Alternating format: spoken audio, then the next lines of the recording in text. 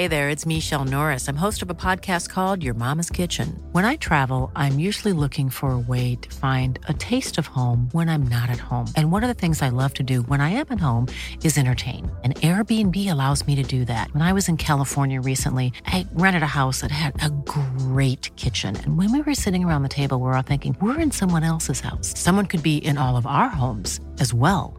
If you have a home, but you're not always at home, you have an Airbnb. Your home might be worth more than you think. Find out how much at airbnb.com/host.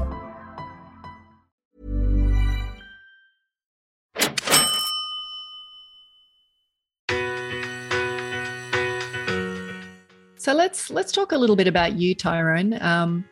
You've sort of obviously entered and exited the market a few times. Would you be open to sharing, like, what have you got in play at the moment? What investments do you actually hold? This is Property Investory, where we talk to successful property investors to find out more about their stories, mindset, and strategies. I'm Tyrone Shum, and in this special episode, I'm sharing the details of my own property journey with Selena Kilcarney joining me to offer her insights and wisdom. While exact figures have been edited out for privacy reasons, you'll hear how and when my interest in property developed, starting with a family inspiration and a simple solitary property that kicked it all off.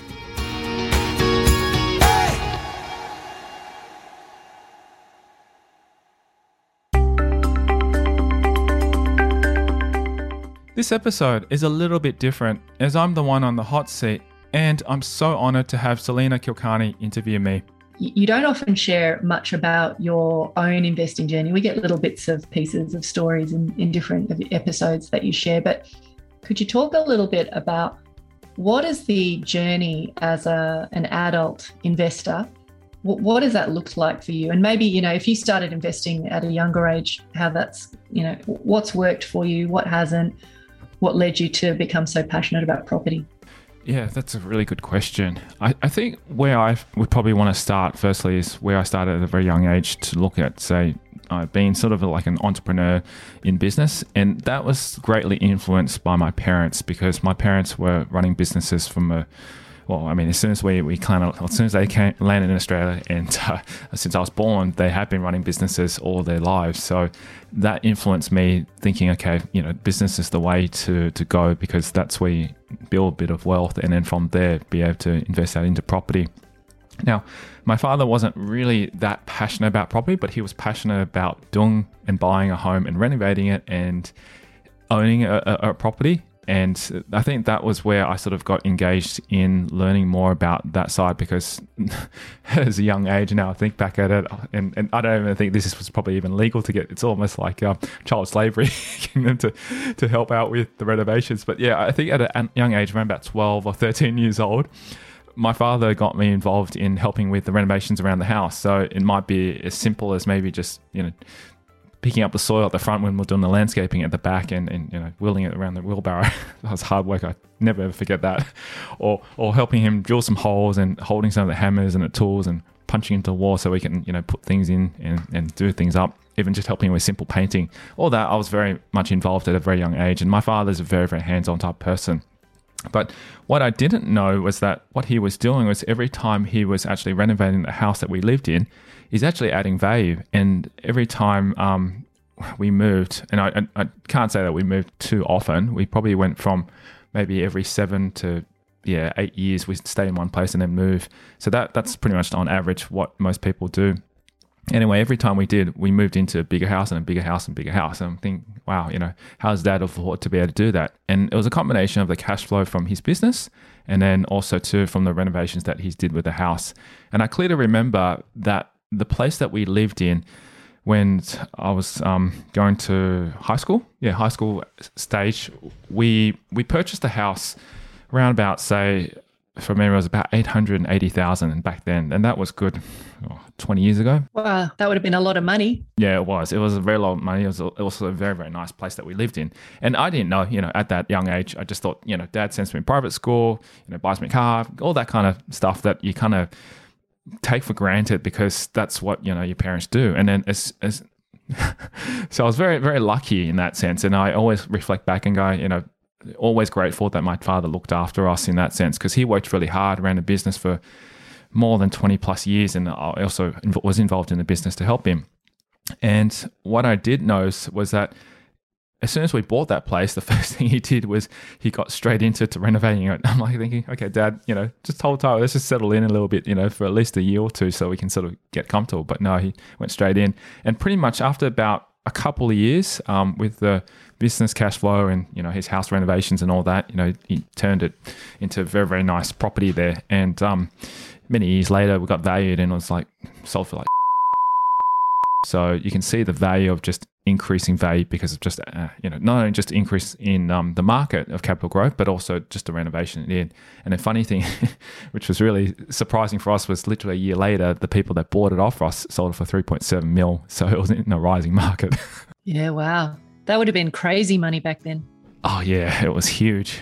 So, yeah, that's kind of where part of the journey started. But at that same time, because I saw that was happening in the property market, I also was wanting to learn more. And that's why I reached out to Steve McKnight and joined his results program. And at that point in time, I thought, okay, why don't I just learn from an expert like him who's bought like over hundreds of properties? And where I got started was sort of the positive cash flow strategy that I initially went down that path. And I thought, I'll buy a few of those and see how we go. So I did start, and that's where my first property purchase was a simple $100,000 property that generated a positive cash flow, about 10% return per annum. So that was a really, really good start. But the thing I didn't know, and this is what I didn't realize until many, many years later, was that I bought that one as positive cash flow, and you have to keep buying more and more of these to be able to do it, because in those kind of areas, you don't get capital growth. And sadly to say, after about 5 years of holding to that property, I sold it again, and didn't make any capital growth on it. But obviously with the cash flow, that was positive cash flow, so it did pay off some of the loan, and I was able to use those funds. So that was an interesting one, and that was also a mixed commercial, residential on the top and commercial on the bottom as well too. So that gave me insight into what it was like to get into a mixed property, I guess you can say, on that side. And at that same time, I was, I guess, pursuing more for cash flow, because I was looking for passive income where, I don't have to go out to full-time work and also run my business on the side. And I started doing what we call just subletting, renting a property locally around where we lived. And ideally, I'd just target like a 4 or 5 bedroom house. And then I basically sublet it out to, students around the area, because that was more of a student target. And, in a very short period of time, I think about 6 months or so, I managed to pick up about 5 rentals and then sublet them all out. And I was generating, for me, an additional, say, $500, $600 extra a week, which was pretty good for a kid at uni. So I was happy with that. So that's where my journey really started. But this is the thing I didn't realize, and I wish I learned this earlier as well too. And that's where I guess these are some of the learning lessons, was the power of capital growth. And it was only many, many years later when I started speaking to a few of my other colleagues and friends, because I got out of the market after a few of those, because I just let them hold, and we went and purchased our own principal place of residence, which we still hold, which is great. And we turned that one into investment property. But at that point in time, I didn't know too much about capital growth in Sydney, nor did I know much about in Melbourne, Victoria. And when I purchased our principal place of residence, within about, say, 2011 to 2014, that's when I started to see a lot of capital growth in that property. And then that's when it really hit me and struck me. And that was kind of like an aha moment. Go, wow, I could actually make a lot more money just by buying a property, holding it, and then just, I guess get it in the market where you can get capital growth without having to do too much work in it. And that's when I realized, hold on, there's actually more to it than just buying a property, renovating it, getting cash flow from it. It's actually the power of wealth building. So during that time, that's when I bumped into a few other people who were just buying lots and lots of properties up in Queensland, out in the sort of southeast of Queensland, down in Logan and Woodside, and I think a lot of those places. And I know guys who bought a portfolio of like 20 properties down up there, and we're getting really positive cash flow. And there's also been capital growth. And that's when I jumped in and realized, okay, this is probably an opportunity to be able to learn more about building a proper portfolio that I could actually, grow it and build that asset base. So that's kind of where I started, I guess, in that side of things. And as then I've kind of matured more, looking at a combination of both, trying to get a property that has capital growth, but also at the same time gives enough cash flow from the rental income to be able to cover its expenses. Because, the last thing I want to do is buy a property where every month I've got to put, extra money in it and hoping that have capital growth. And when I look back at it, this is more upon reflection on my father's property journey, because he had purchased properties in Sydney that had what were really, really good properties. That they were really well located. Like, he bought one down at King Street Wharf, but the timing of it was wrong. He bought it at the top of the market, and unfortunately that particular property he sold also at the wrong time. And I realized how important that was. Like, unfortunately, he lost about 200,000 from that purchase because he bought it at the peak of the market and sold it at the wrong time. And imagine if he had actually held onto it for more than 10 years, he'd definitely be making 2 or 3 times over. But then he bought another property that was in Bergenhead Point, which is not far from that area close to the city. Buying it at the right time, it made more than $200,000. When he sold both those properties, it kind of balanced out at the end of the day. But it goes to show how important it is to actually time going to the market as sort of a good time. And like, as an example right now, this current market that we're in, from my experience, I've been through 3 booms already in my lifetime. And this is not the best time to be buying any property at all. It's a good opportunity to be waiting and watching and ride the wave. If you've got property to hold on to, if you need refinance, or if you're looking to think about selling, this is the perfect time to do that. But looking at buying property, this is too high of a market to be in. So yeah, anyway, I've learned a lot being in the market now for that long. Yeah, I think there's some really interesting reflections in what you've shared. I think the only, maybe if I was going to be devil's advocate, I think there's always opportunities in every market. So I don't want to discourage people from buying if they're at the stage of the journey where, as you said, they need to build capital. I think there's always opportunities regardless of the market situation. And I'm probably less of a believer in timing and more of a believer of buying the right assets at the right time. And so in a really frothy, I think we're going down rabbit holes here, but I think in a really frothy market like the one that we're in right now, you do have to be super careful that you don't chase the market and you don't invest from a place of FOMO. But I think if you take a different approach to the approach that everybody else is taking, there are still, amazing opportunities to be found. But you have to be more measured and grounded about it rather than kind of, I talk to a lot of people who are investing from a place of, I've got to get on because I'm going to miss out on, the market boom. But I do agree with you, like it is a time to be cautious and careful, but there are always good opportunities. It's more a function of how much time and energy are you prepared to put in to find those. But anyway, we've massively digressed. It's actually a very good point that you've raised there, because I probably should say it's probably timing in sort of markets like such as Sydney and Victoria and Melbourne and so forth. It's probably quite challenging to be able to find that, because I speak to a lot of developers and they're saying it's just hard to be able to find a good block right now to be able to develop on, because the price of the property is too hard and it just doesn't stack up. But then again, there are other opportunities that I'm in alternative investments at the moment, and also, in different states, there are fantastic opportunities. So I probably should have phrased it saying that it depends on the market, exactly what you've said. So I totally agree with you on that side. So let's talk a little bit about you, Tyrone. You've sort of obviously entered and exited the market a few times.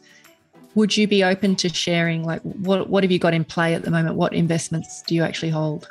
Yeah, so at the moment, I've got 2 investment properties that I've got. That is one in New South Wales and the other one's in Victoria. One was initially our principal place of residence, and that's how we kind of got started in the market. And I guess due to few circumstances and also knowing sort of the property market, we had to move out of that particular property, and we just went out and started renting.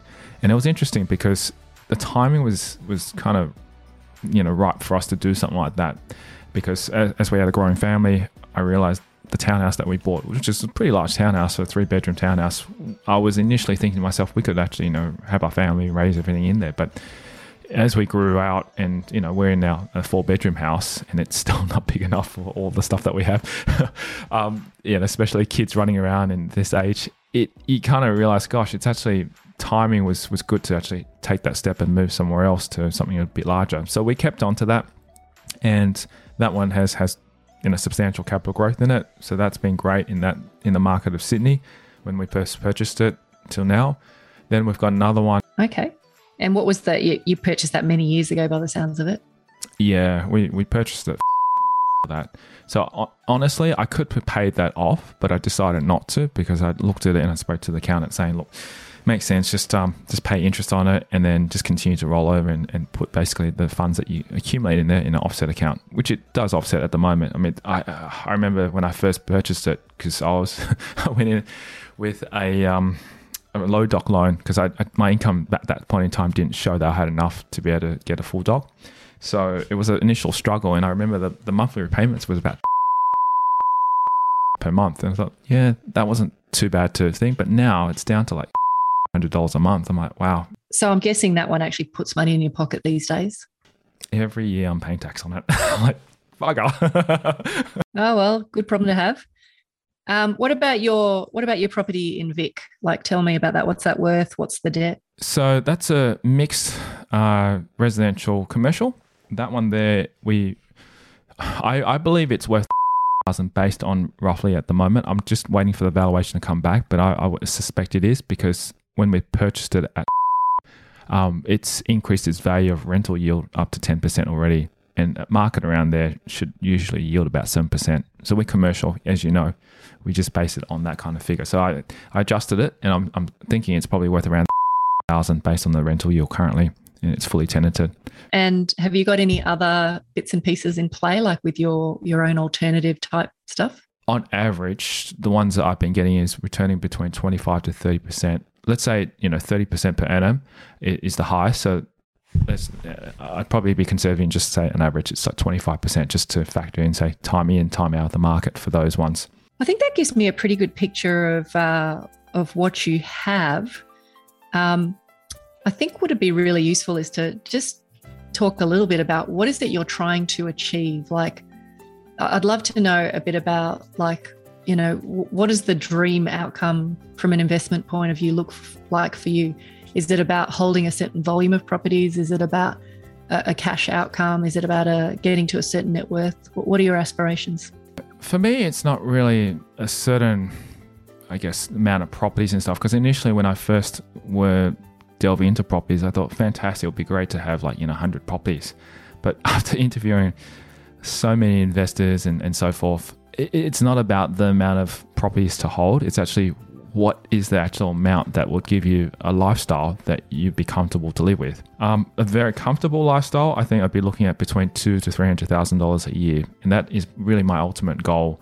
So if I can look at generating income, passive income per year of say 300 comfortably, $1,000 from my investments, whether it be in the portfolio or whether it be from alternative investments, I'll be very, very comfortable, extremely comfortable. And that would allow me to be able to spend my time doing other things I really want to do, whether it be spend more of my time with my family or doing some of the really interesting, techie stuff that I want to get into for, I guess, helping the environment and, generating clean energy or green kind of projects, because that's stuff I'm really passionate about. I just want to see, I guess, massive changes for our planet, because we're going in the wrong direction, unfortunately, at the moment, and we need to make some substantial changes.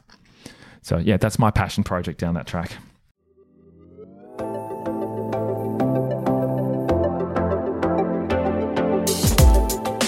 Coming up after the break, Kilcarney demonstrates how money and time intersect. So I thought this would be a useful exercise, not just for your benefit, but for anyone listening.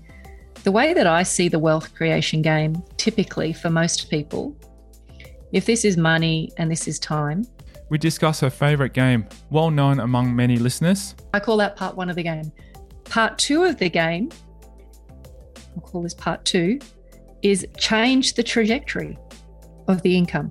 We delve deeper into the strategy I'm pursuing at this point in time. I think the game that you're playing with the alternative space at the moment is incredibly lucrative, but requires a high degree of activity from you. And that's next. I'm Tyrone Shum, and you're listening to Property Investory.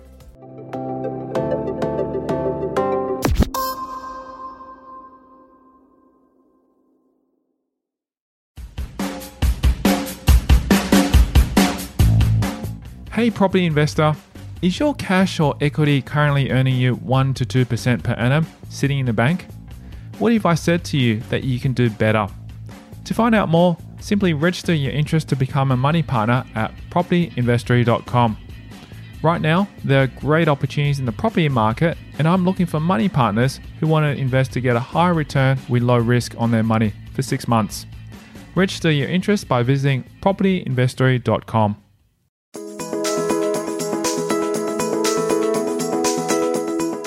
So we're back. Selena is looking to delve deeper into my current plan. A lot of people I speak to, they've got clarity about the number, but not necessarily what would come after that. So that's actually a really important piece. Tell me, what is your current plan to get you to that point, and when do you think you're going to get there? Because you've obviously got some capital to play with. You've got some cash free and clear, which is recycling through your current model and access to alternative strategies. Is your game plan really clear, or are you being a bit more organic about it? To be honest, it's more organic at this point in time. Hence the reason why I'm talking to you. Yeah, well, that's great.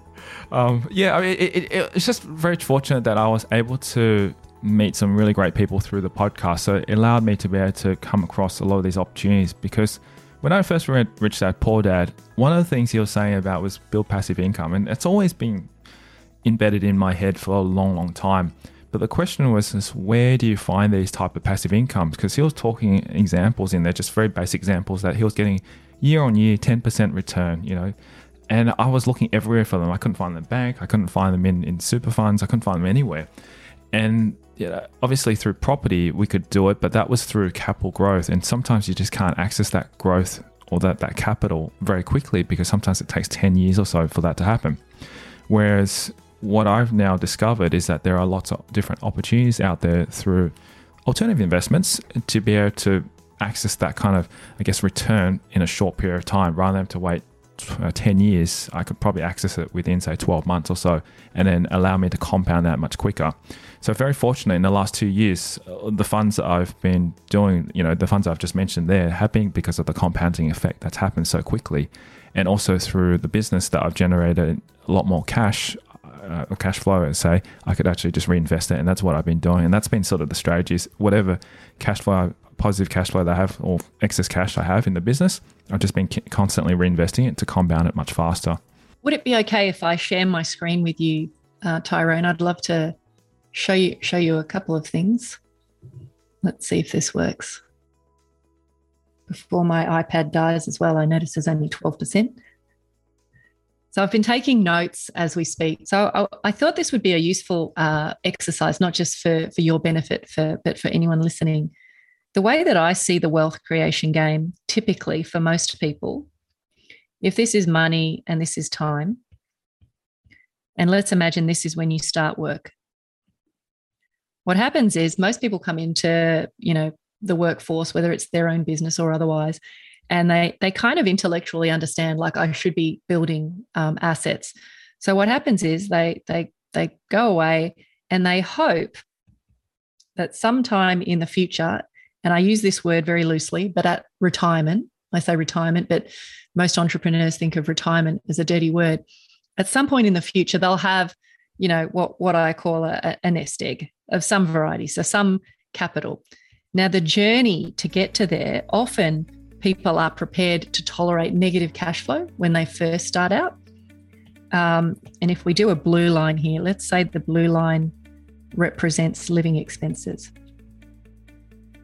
So your blue line is, your living expenses are going to go up gradually every year. Now, as I said, what happens when we first get into the work to investing, we're okay to tolerate negative return. That's pretty commonplace. And what we're hoping for is that by the time we reach some point in time, retirement, and I should point out, even though I use the word loosely, it's like when you get to choose whether you work or not. This could be age 30, this could be age 40, this could be age 65, it could be, whatever it is. But the hope is that the pink line, which represents the cash flow coming off your investments, is at least equal to your living expenses. That's the hope. The dream, of course, is this. The dream is this. The dream is that your assets are generating way more income than you actually need. The reality, unfortunately, that I've witnessed after 12 years of working with hundreds and hundreds of investors is this, where the income coming off your asset base is less than what you need to live. Now, the unfortunate, sad part about that is that if you're in the situation where you have a negative gap, the only alternative that these people have, and I've seen it time and time again, is to sell down those assets. So they start to sell down those assets. And I don't want to be grim about this, but let's imagine this represents death. The hope becomes this. I really hope that I end up with enough capital to last me for the years that I live. The unfortunate part, or fortunate, is you don't know when you're going to die. So what these people who have that negative thing hope is that before they die, there's still something left for them to leave behind. And unfortunately, one of the reasons I think Australians and New Zealanders are not getting wealthier is because they get to a point where they have to eat the cow, as you've heard me use that expression. Unfortunately, the reality looks like this, and I'll call this dependency, where you basically run out of assets and capital before you die, and then you end up having to rely on your kids or the government or whoever. The flip side to this, though, is that if you were in that lucky territory of having enough income coming off your investments when you decide to retire, as long as you can stay above that line, and let's imagine from this point in time, you decide, well, I'm not going to hustle as hard. I'm just going to, maybe reduce the intensity of my investing efforts, and maybe the trajectory of those assets is less steep from that point. The big takeaway that I want people to understand is that this is where legacy lives.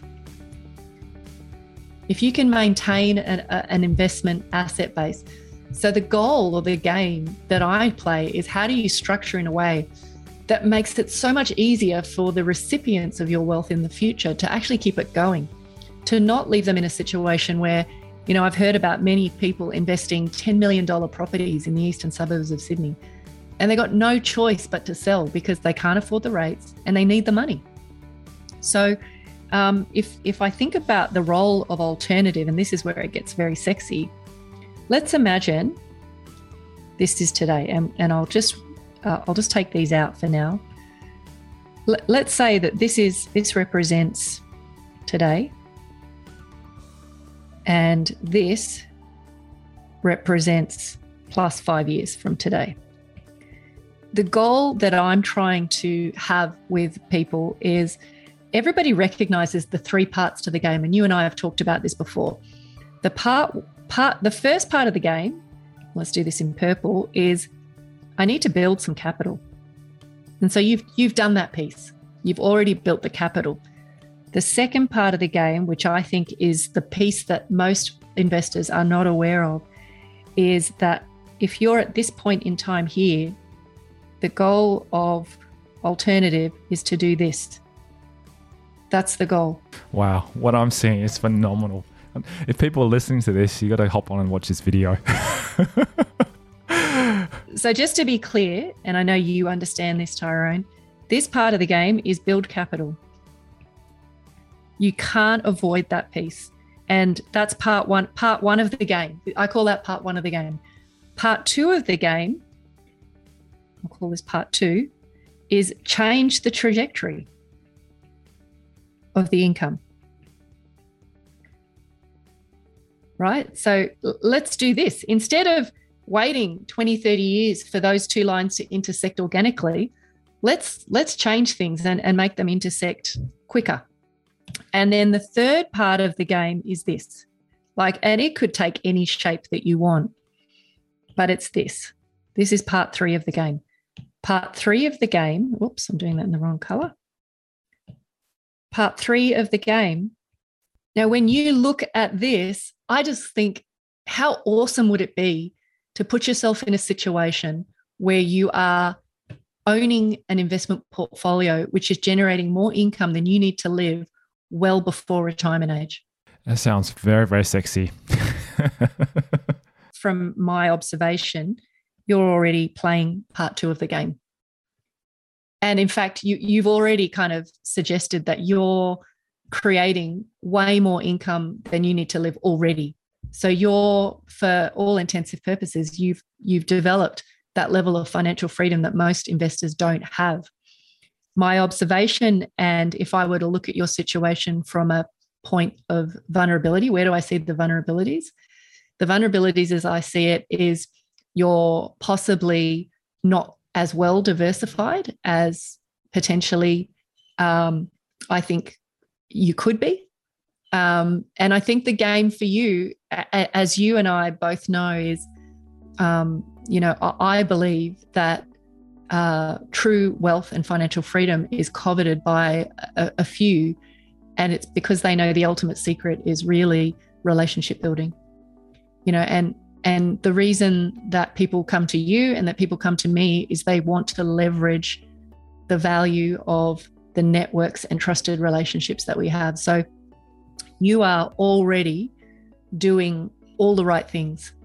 I think, you're going to get to a point very soon where the flavor of the game will change and the focus will become more on how do I take the income that I'm getting and kind of start to focus more on converting those into annuities, meaning income streams that just run forever rather than stopping and starting. So right now you're reasonably active. The sorts of deals that you do require effort and they come to fruition over and over. So the game for you is now, how do I transition into game part 3 of the game? But I just wanted to share that. Yeah, it's fantastic, and I can really, really relate to what you've just shown to me. And that's kind of where my knowledge behind it is not as strong in that side, and that's what I would love to be able to generate a little bit more understanding in how that side works, because now I understand and I see why people have really successful investors built such a large portfolio, 10, 20, 30 properties in their portfolio, because that produces the regular income or that continuous income. As long as the property manager is looking after properties and tenants are in there, that's pretty much long-term wealth there. But what I've done, I guess, in my situation is that, I've only got very limited amount of properties in there, but I'm using very active, let's say, alternative strategies to be able to build up even more capital and compounding that faster. But I want to put that back into essentially either pay down my portfolio, which will generate, I think I did a quick calculation. It should generate the equivalent actually of what I'm be earning passively. So if I paid everything down, I should get at least between 10% to 11% of the portfolio's worth. I think the game that you're playing with the alternative space at the moment is incredibly lucrative, but requires a high degree of activity from you. I think the ultimate game, when you move into part 3, the kind of the ethos that I have and the people that I work with is, how do you build predictable, sustainable passive income from a multitude of investments that are both diverse from a strategy point of view, geography, liquidity, that give you leverage, that help you develop legacy. And so you can sort of start to see why, the people that I work with, it's part 1 of the game, which is build capital. There's no avoiding it. You have to do it. And so, I can certainly support people in that part of the game, but the place that I choose to kind of focus on is part 2 and part 3, because I think that's where I can give the best value and the best ROI to people. So, for people who are listening to this, please don't feel that the foray into alternative investments is where you have to begin. It isn't. One of the things we have, if I tell you my views on the Australian and investing landscape, is sophisticated property investing market. Our appetite for investing is unparalleled. There are opportunities to make fairly substantial amounts of capital growth and ratchet up your net worth. In less than 10 years, you could do something meaningful. But it's also the worst in the world because there's so many people trying to fish from a very small pond. So at some point, you need to broaden your approach. And you and I both know people, we have mutual contacts who have portfolios in excess of $20 million. And they're on negative $300,000 a year cash flow, because their worldview is that the only way I'm going to hit my goal is if I continue to ratchet up my net worth. And what I'm saying, which is fairly contrarian, is you don't necessarily need a huge net worth. What you need is capital that actually works for you, even if it's just a small percentage of your capital that works at a reasonable level. Now, a lot of the stuff you're doing, you're chasing deals that offer phenomenal returns. I'm a little bit more, old in the tooth and a bit more conservative. So I'm looking for typically 8 to 12% net returns. And I'm happy with that because I'm in stage 3 now, which is I don't want any. I've got too many properties. Not too many, but I've got enough property. I do like to dabble in the odd development, but my focus is how can I take the income that I have and just convert it into annuities. And so that's part 3 of the game. So yeah, that's kind of what I wanted to share.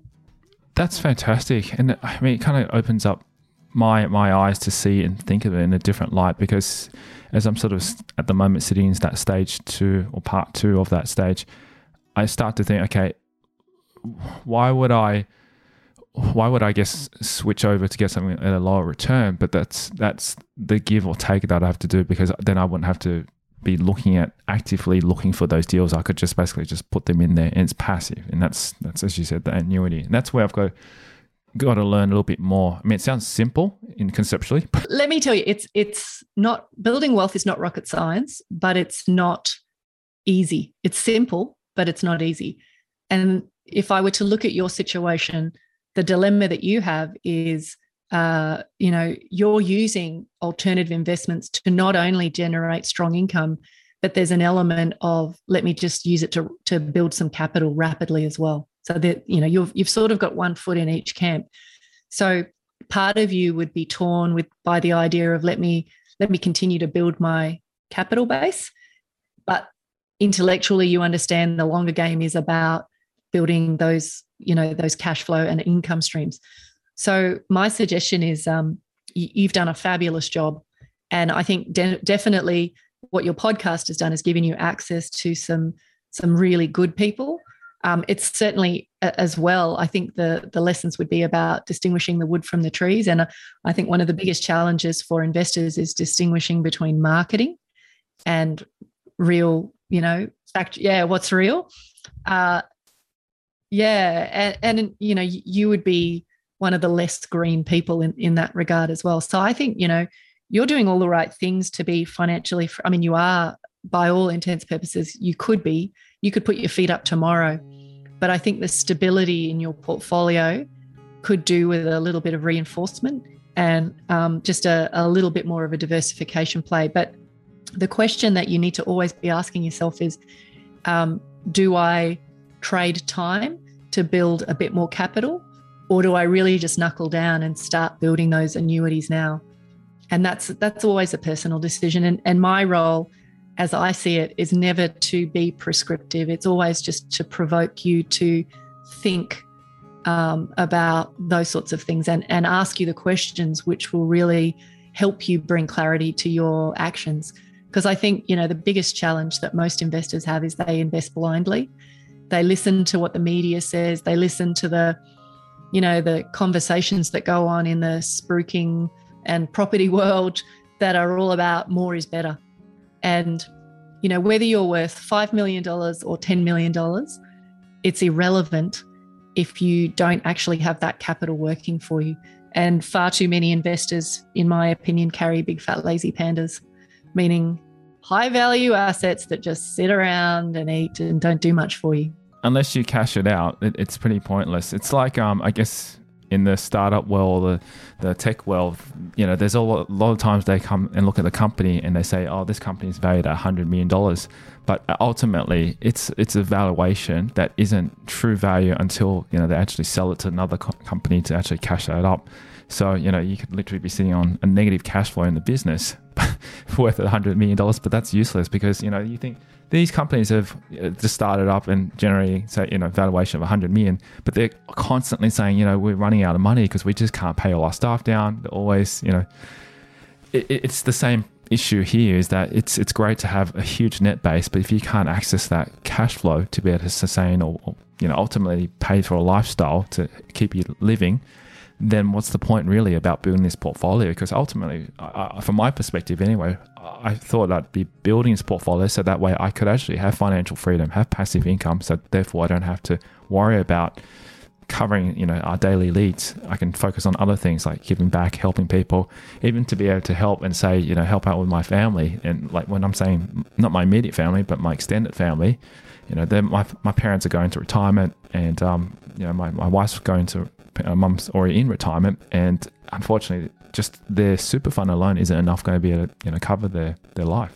So I'd love to be able to help them. And that's, it's sad. I mean, I can see it from so many different perspectives. And as I said, my family, I grew up in a very medium class or middle class family, and my father built up a very great asset base, but looking back at it, reflecting, he's still working, unfortunately. And he's like 60 something now, and he's still working, full time when he's got such a large asset base. And I just scratched my head going, how does that work? And that's why I just flipped it on that coin. And as you know, I've just mentioned, I've only got 2 properties valued at 1.5, but the income that I'm generating from the alternative investments, and potentially if I sold everything down and paid things off into the portfolio, should be enough to cover and be financially free. I think the thing to just point out is there's no right or wrong, Tyrone. Like there's no one way is the right way. I think that ultimately, the exercise and the journey of investing is to decide what is most important to you, and what kind of a provider are you?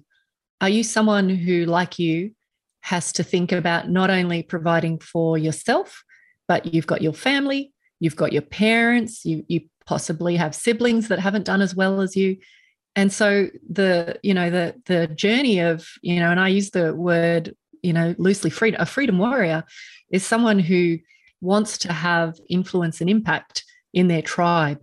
It's not just about the self, getting to a point where you could, sip pina coladas all day, every day. It's really about, it's about what kind of a leader do you want to be with your wealth?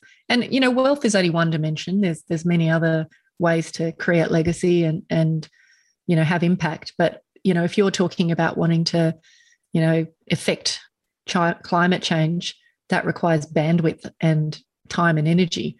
And so not having to worry about your baseline living expenses is part of the journey. Yeah, totally. Could I also maybe just explore as well, since we've sort of talked a little bit about, I guess, the goal for me, I'm just really interested to see, say, as I said, I wanted to achieve, say, an income or passive income, say 300,000, say in 5 years or whatever it is. I'm trying to figure out what kind of strategies I need to look at to do to be able to change that up. And I know there's not just one right strategy, but there'll be probably multiple ways we can look at it. Just like how I guess we go through the $1 million mixing desk, that opened up my eyes on what was possible and the different ways we could do it. But what would be sort of, I guess, maybe from your point of view, a few ideas that you can sort of maybe implant in my head to have a think about? Because I'm just thinking more and more about it now. How do I achieve that goal? While we're here, let me share my screen with you again, just so you can understand roughly what I'm talking about. One of the questions I often ask people is, how much time do you need to have before you'd like the freedom to choose whether you work or not? And typically my goal is to get people to a place of, financial freedom within 5 years. Now, this little calculator is a really basic calculator, but it basically said, and this is the last person's numbers, if I had 400,000 today, and I went out and I put it into a series of opportunities that would only say a 10% return on average. So you might go into some deals that give you 12% and some that are 8 and some that are 15 and some that are 18, but let's say average 10. And then you had a capacity to find dividends in your business of say 100,000 every year to boost your investment. But you kind of went, look, I don't really need that money for the next 5 years. So the first decision is, can you afford to reinvest for at least 5 years versus pulling the money off the table? And most people would say, yeah, I could get by for 5 years.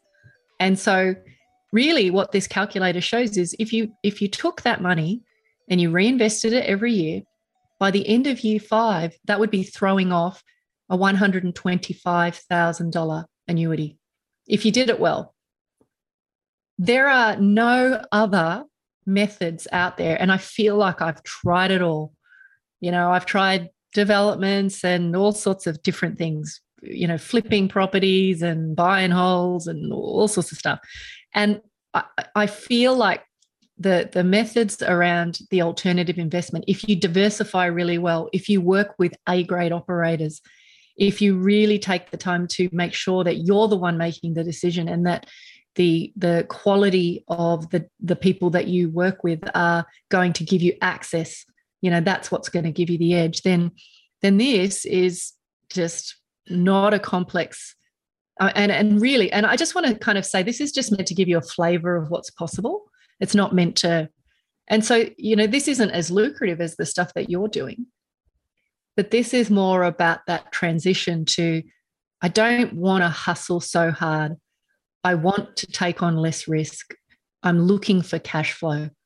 So this isn't a fit for everyone. And, your decision that you need to make, Tyrone, is really about what is important to you right now and what is your timeline like. Have you even considered, I want to be in a position of game over by 5 years is, for me, the outside. When I work with people, I try and say, look, let's try and get you to where you want to go in 5 years or less. But, your journey is you're probably sitting on what I would call a minimum viable capital balance. The decision over the next period of time is, do you kind of keep one foot in each camp? Do you sort of continue to allow your capital to build in the background while also building cash flow and annuities? Or do you kind of just go, no, I'm done. I've got enough capital. I don't want to do that.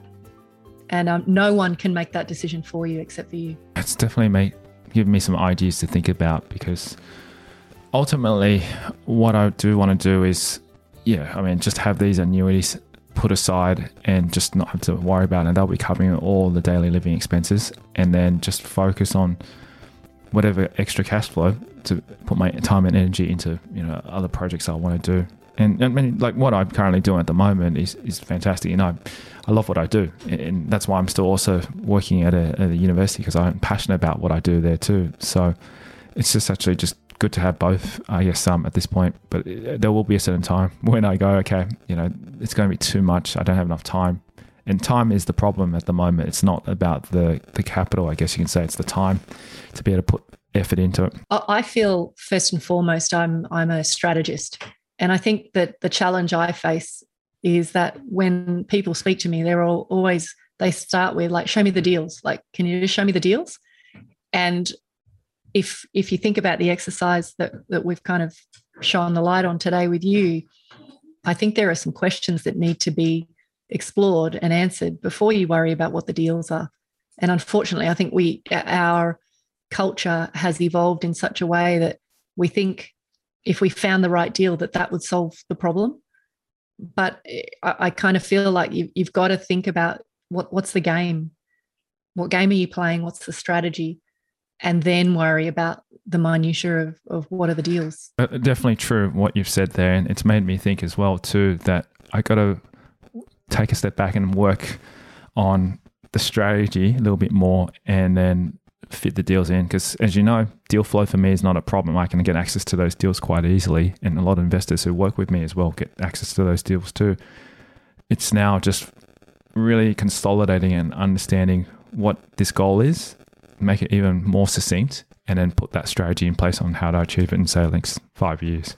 Probably be less, that's, I guess, something I need to figure out. And that's where my numbers brain, logic thinking, pull out spreadsheet and start punching some numbers in to see what it looks like comes into play. I'm already thinking about it in my head, how does this all work?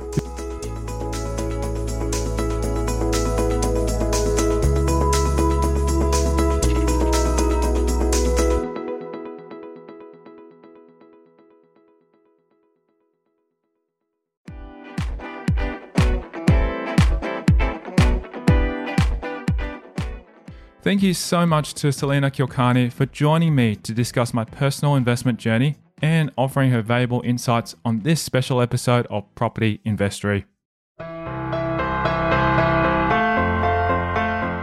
And if you love the show and are ready to get serious about investing your money to get a low risk, high return, then SMS me your name and email address on 04 99 88 10 40 to become a money partner. Right now, there are great opportunities in the property market, and I'm looking for money partners who want to invest their money for a short 6 months. To register interest, text me your name and email address on 04 99 88 10 40.